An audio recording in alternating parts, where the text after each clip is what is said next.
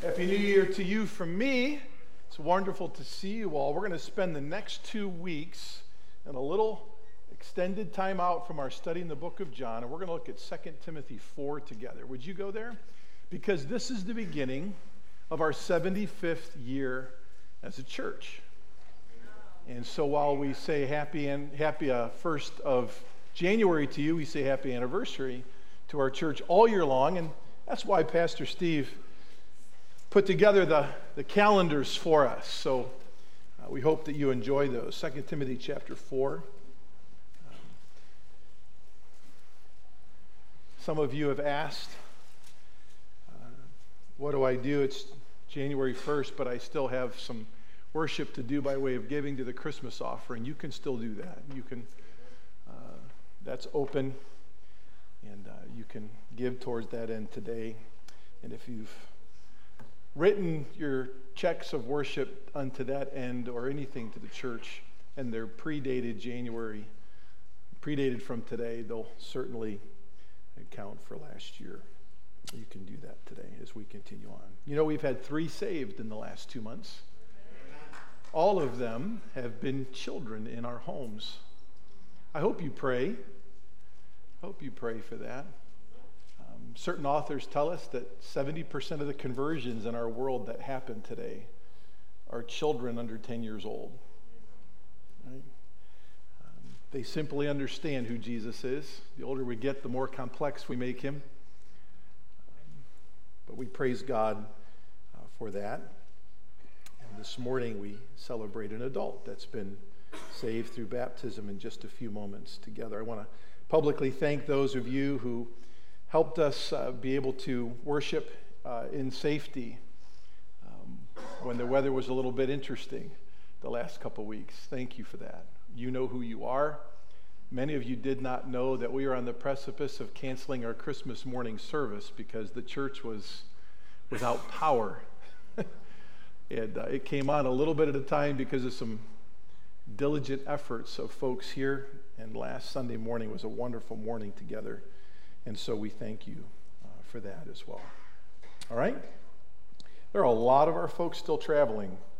Those who could not do Christmas with their families last week took this past week to do so. And tomorrow's actually the national holiday. I guess we celebrate the 1st on the 2nd tomorrow. So however that works, I guess you all enjoy another day off of work. But they're taking advantage of that for travel. So please remember to pray for our church family as they travel, and I know they would appreciate that very much. For those of you who are newer to our church, next Sunday morning at 9 o'clock, as the seminars begin, we will also pick up and continue the New Connections Fellowship as well. So if you're newer to Grace and you want to find out a little bit more about us, at 9 o'clock in the back fellowship room, we'll be there to find you. You can look for us in the hallway. Look for me. I run that fellowship, and we'll be glad to get to know you a little bit better for a few weeks. And then you can enter into a seminar class that you wish. But it's a really relaxed time, intentional though, where we get to know each other pretty well. Okay? All right. You know, Queen Elizabeth passed away. Many of you, I guess it was the most watched television event, her funeral proceedings in history.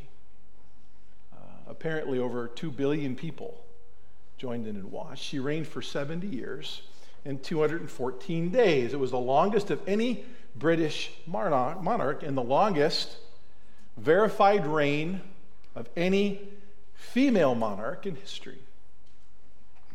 It's worth celebrating the tenure of something or someone good, isn't it?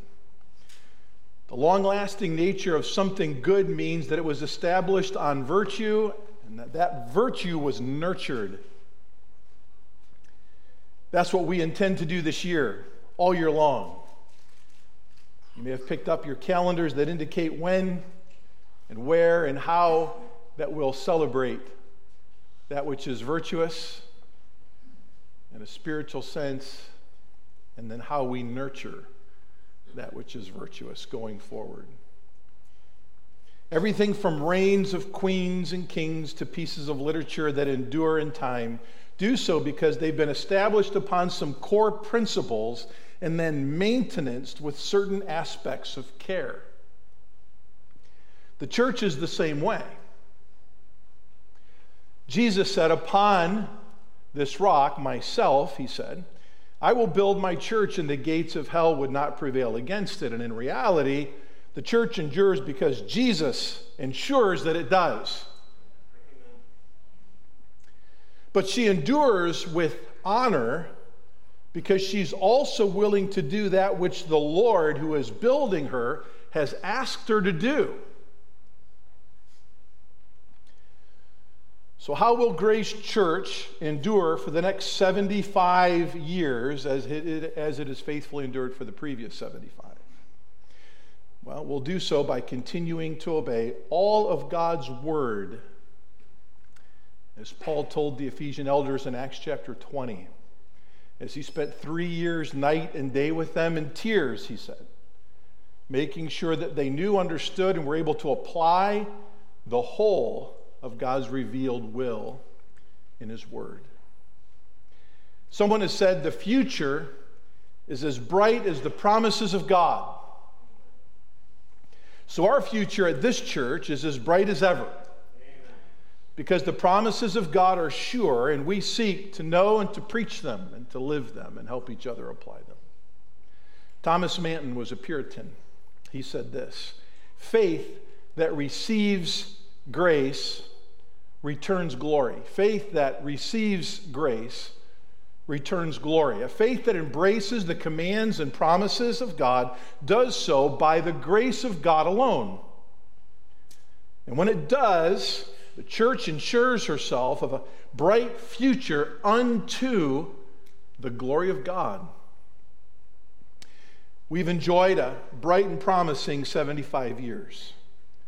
The Lord will ensure our bright and promising future as we seek to embrace his promises and obey his commands. And as a pastor, when you want to immediately know how to shepherd the church well and ensure its vibrant future, well, you really want to study the life of Christ to be sure and how he shepherded. And in our time then, you specifically, after you study his life, look at 3 particular books in the New Testament. And that's the pastoral epistles. 1st and 2nd Timothy and Titus.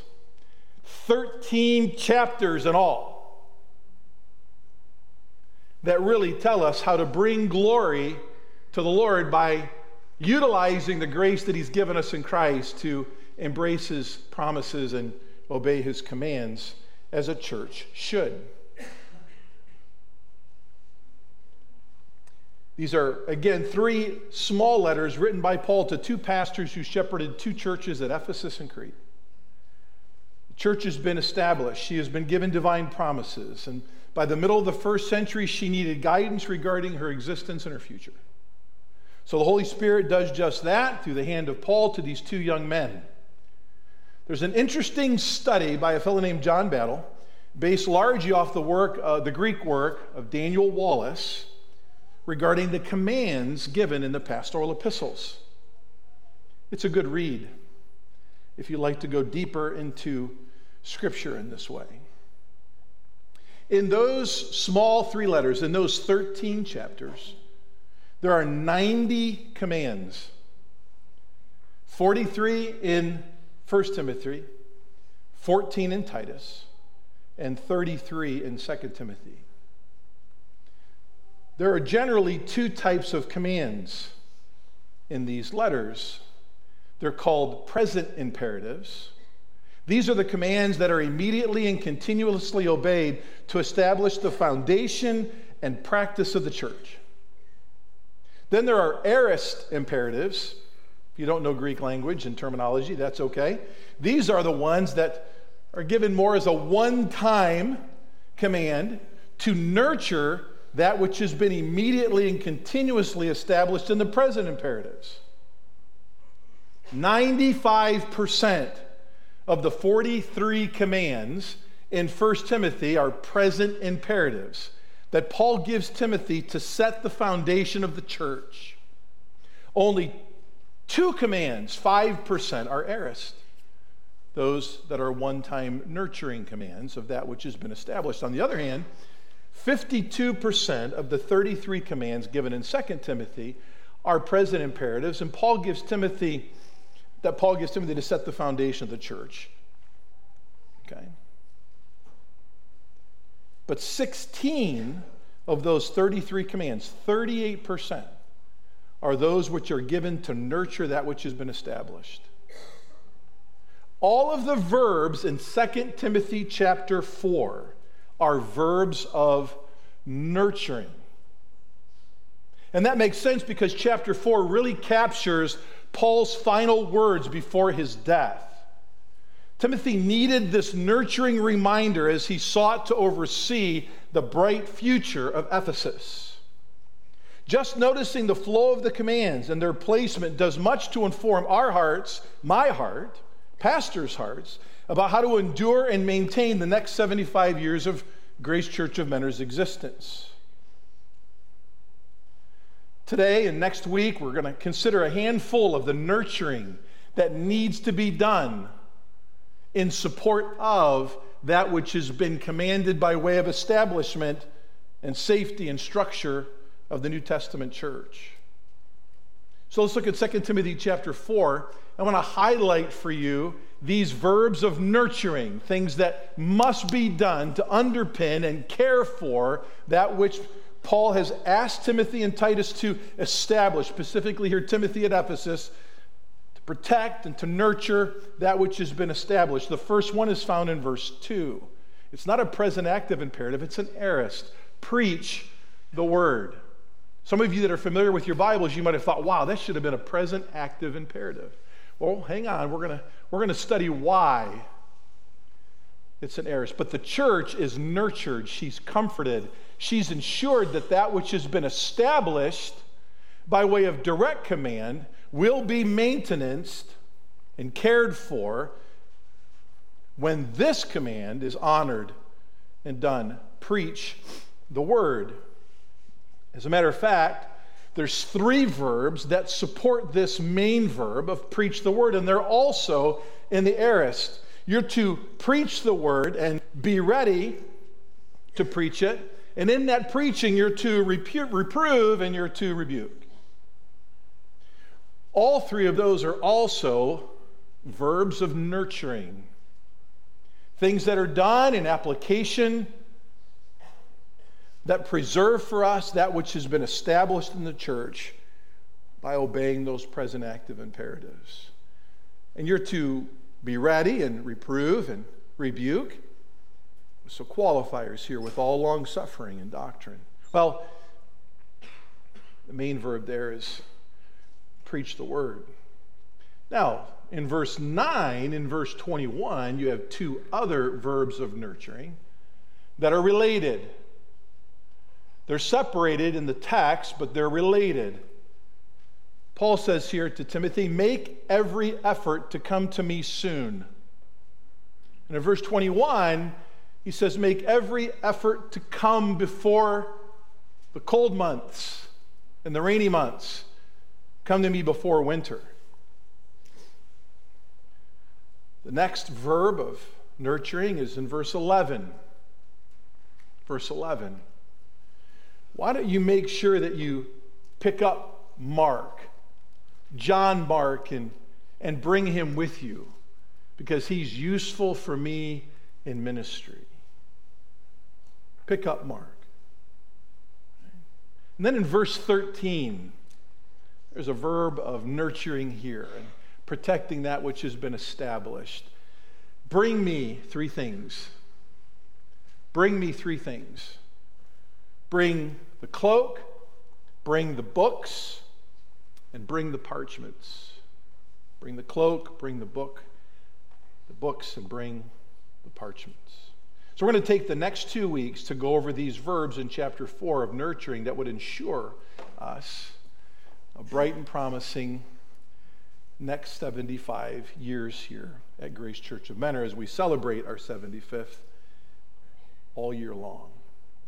Preach the word, verse 2. You see that there, right? Preach the word, 2 Timothy chapter 4 and verse 2. Be ready in season and out of season. Be ready, reprove, rebuke, exhort, all aorists with patience and instruction. There are 18 times that Paul encourages Timothy in both 1st and 2nd Timothy to be a student of the Word of God.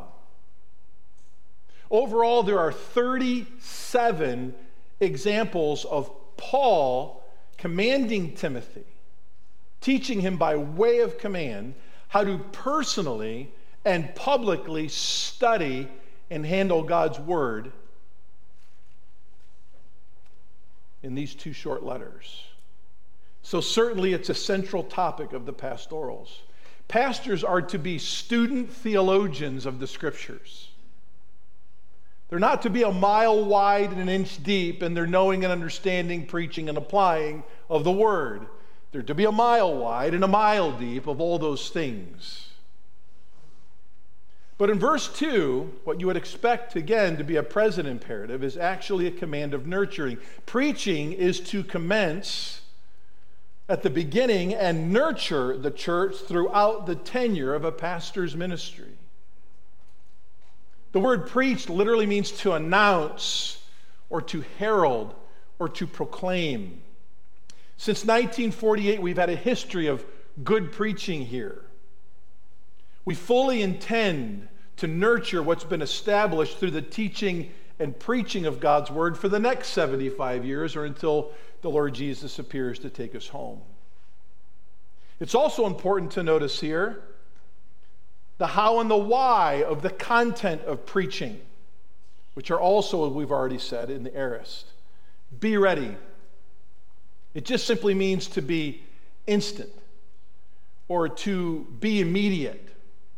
Let the proclamation of God's Word be that which is first in line to address what needs to be heard by the flock.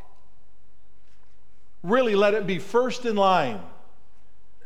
So when we're burdened, when we're hurting, when there's conflict, even when there's rejoicing, our human tendency is to grab anything that we can to bring off the shelf, to lay our eyes upon, to help us. And Paul's saying here, no, let it be the heralding of God's Word.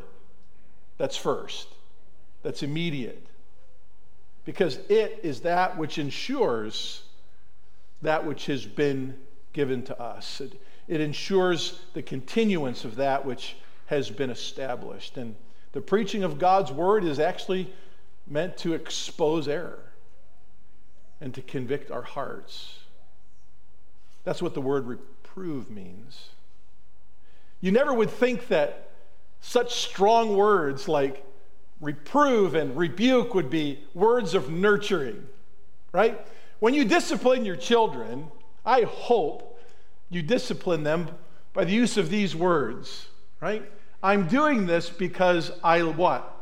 I love you, right? I tried to refrain using the next phrase that my parents used with me because I never thought it was true. The next thing my dad would always say, this is going to hurt me more than it hurts you. I don't know that that was ever true.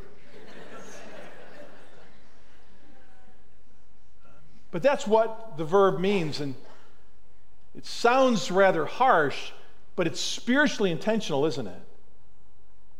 But it's a nurturing verb. It's something that's to be done in each and every sermon to make sure that which has been established is nurtured for years to come.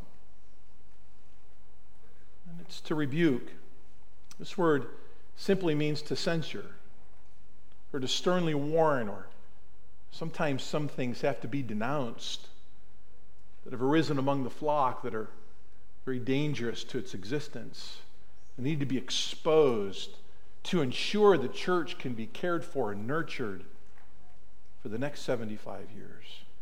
But we want to do that with patience, right? The word patience here, long-suffering, is not the normal word you'd think was for patience. It's not about enduring under trials or enduring with steadfastness. It just means simply patience with people. Patience with people. No pastor in his right mind wants to be ready and to reprove and to rebuke, seeking to cancel anyone from the culture of the church. He wants to do so with patience and long-suffering, giving people the opportunity for the Spirit of God that indwells them to bring them to their spiritual senses so that unity can be maintained and the gospel can be proclaimed both from the pulpit and from the people that exist in this church. And folks, we don't ever want to lessen the nature of preaching here or the amount of times that the Word of God's proclaimed. As a matter of fact, in 2023, we're going to have more public proclamation of the Word of God than we've ever had in our 75-year history. Right? Every Wednesday night, 52 weeks a year, we're going to have a Bible exposition and then 30 minutes of prayer. Right? We've never had that here. We never had that on Sunday nights because we had a lot of Sunday nights where we were out reaching our lost friends or fellowshipping, and we had some holidays off. Well, you know what? We don't take Wednesday nights off here unless the weather asks us to. We're going to have 52 expositions of God's Word on Wednesday nights and then 30 minutes of prayer time together. May we always remember the preaching is nurturing, and nurturing the church is preaching. The more we can avail ourselves to its practice and to the listening of it, the healthier we become for the next 7.5 decades. I think it's so important to notice that these commands of nurturing are given in what was probably Paul's last letter and certainly last few words of his physical life on this earth. Paul knew his time was short. Look at verses 6 and 7. You're familiar with these if you know your Bibles. For any certain amount of time, Paul says, "For I am being poured out as a drink offering, and the time of my departure has come." This is not a departure from a city or a home. This is his departure from this earth.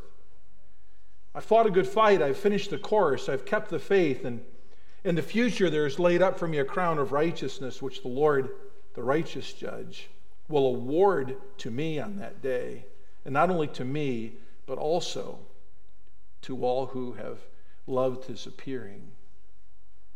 So as we focus and sharpen our pencil on these final few verbs of nurturing here in the remainder of the chapter this week and next, let's remember that these words are written with life-ending passion.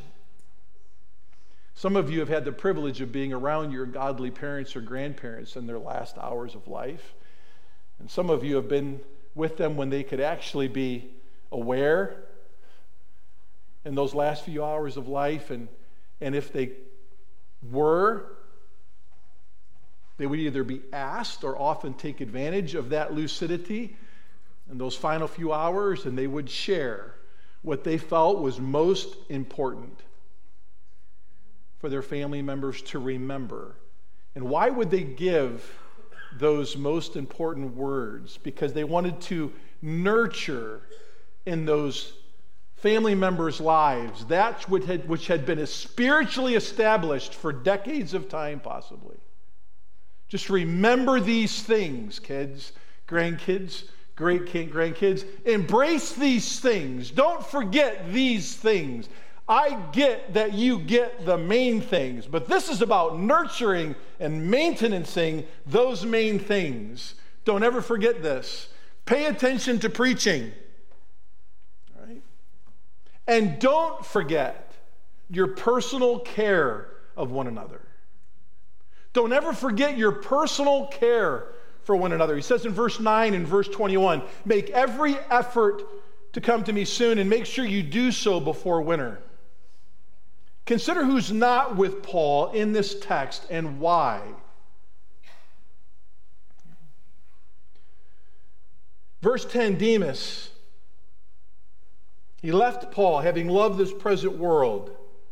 Possibly a man that was a professing Christian, but not a confessing Christian. In other words, he never knew the Lord, even though he knew the gospel well. Scary thing for Demas. But nonetheless, he left Paul. And he deserted him and went to Thessalonica. Crescens has gone to Galatia, These are folks that continue to walk with the Lord. Titus to Dalmatia, and only Luke is with me. You know, pastors are just people. Right? Pastors hurt like sheep hurt. Shepherds hurt like sheep hurt. And I really believe that's what Paul's simply saying here. These people meant the world to him. Demas, who left him, deserted him, meant the world to him. These other folks and others mentioned at the end of the chapter meant the world to him. The nurturing of his ministry in large part came from the nurturing of that which has been established in his own life and that which he had established in churches he had planted. The nurturing of that came from the people of God that he had won to Christ and that he had shepherded. And he could not nurture well without them. That's why there's some passion in this verb. Do everything you possibly can.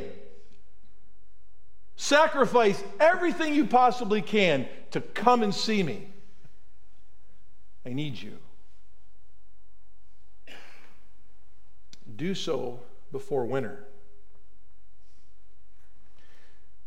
Folks, you have done a great job taking care of your pastors here, who oversee you in the teaching and the preaching of God's Word.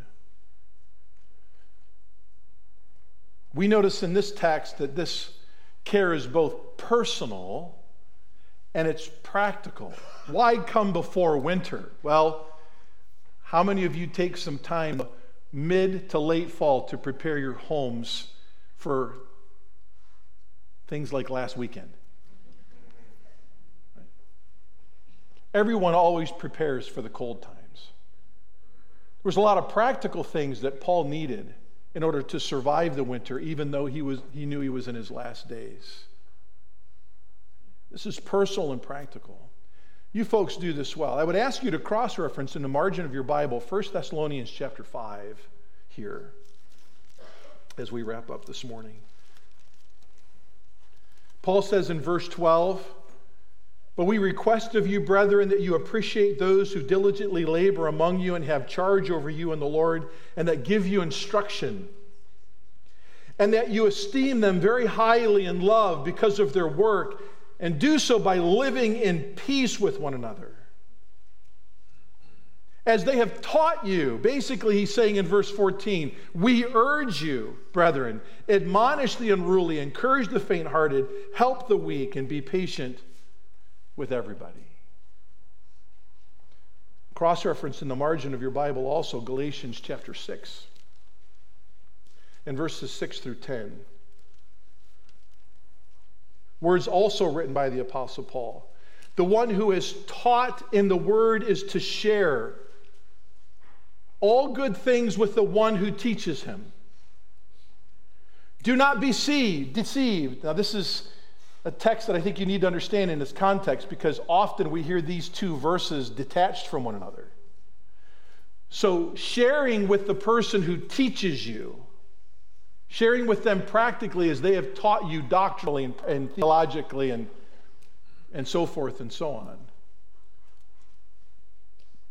is connected with do not be deceived. God is not mocked, for whatever a man sows, this he will also reap.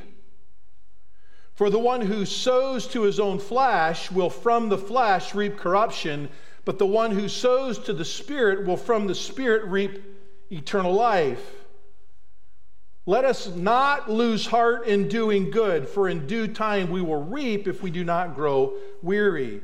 So then, while we have opportunity, let us do good to all people, and especially to those who are of the household of faith. That's one Greek paragraph, my friends. So Paul's saying here, if you are going to sow sparingly in the practical care for your pastors and to one another, that's really an indication of whether you're truly born again or not. But a flock that's born again and Spirit-filled and understands the Word of God is going to make sure that the flock is cared for in a very practical sense. And you folks do that really well, so praise God. But remember, we're talking about things that ensure the integrity and the function of the church for decades to come. Take care of each other. Continue to do so on the heels of preaching consistently. We'll pick this up next week. It's in verse 11, and we'll just state it and conclude for this morning. Continue to learn to forgive one another. Continue to learn to forgive one another. Right? That's going to be a central virtue, a central practice to making sure this body exists for the next 75 years as healthy as she has for the previous 75 years. All right? Let's pray together. Father in heaven, we love you. Thank you so much for the simplicity and the clarity of the Word of God, which is there for doctrine, for reproof, for correction and righteousness, that we all might be matured unto Christ's likeness by it. As we begin this new year by celebrating a wonderful diamond anniversary of existence, we celebrate your faithfulness by your grace seen through us as we seek to embrace your promises and obey your commands. They're given to us in your word.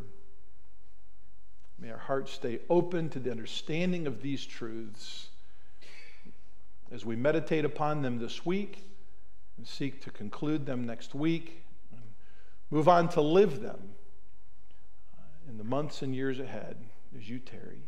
In Christ's name, amen. All right, let's sing together.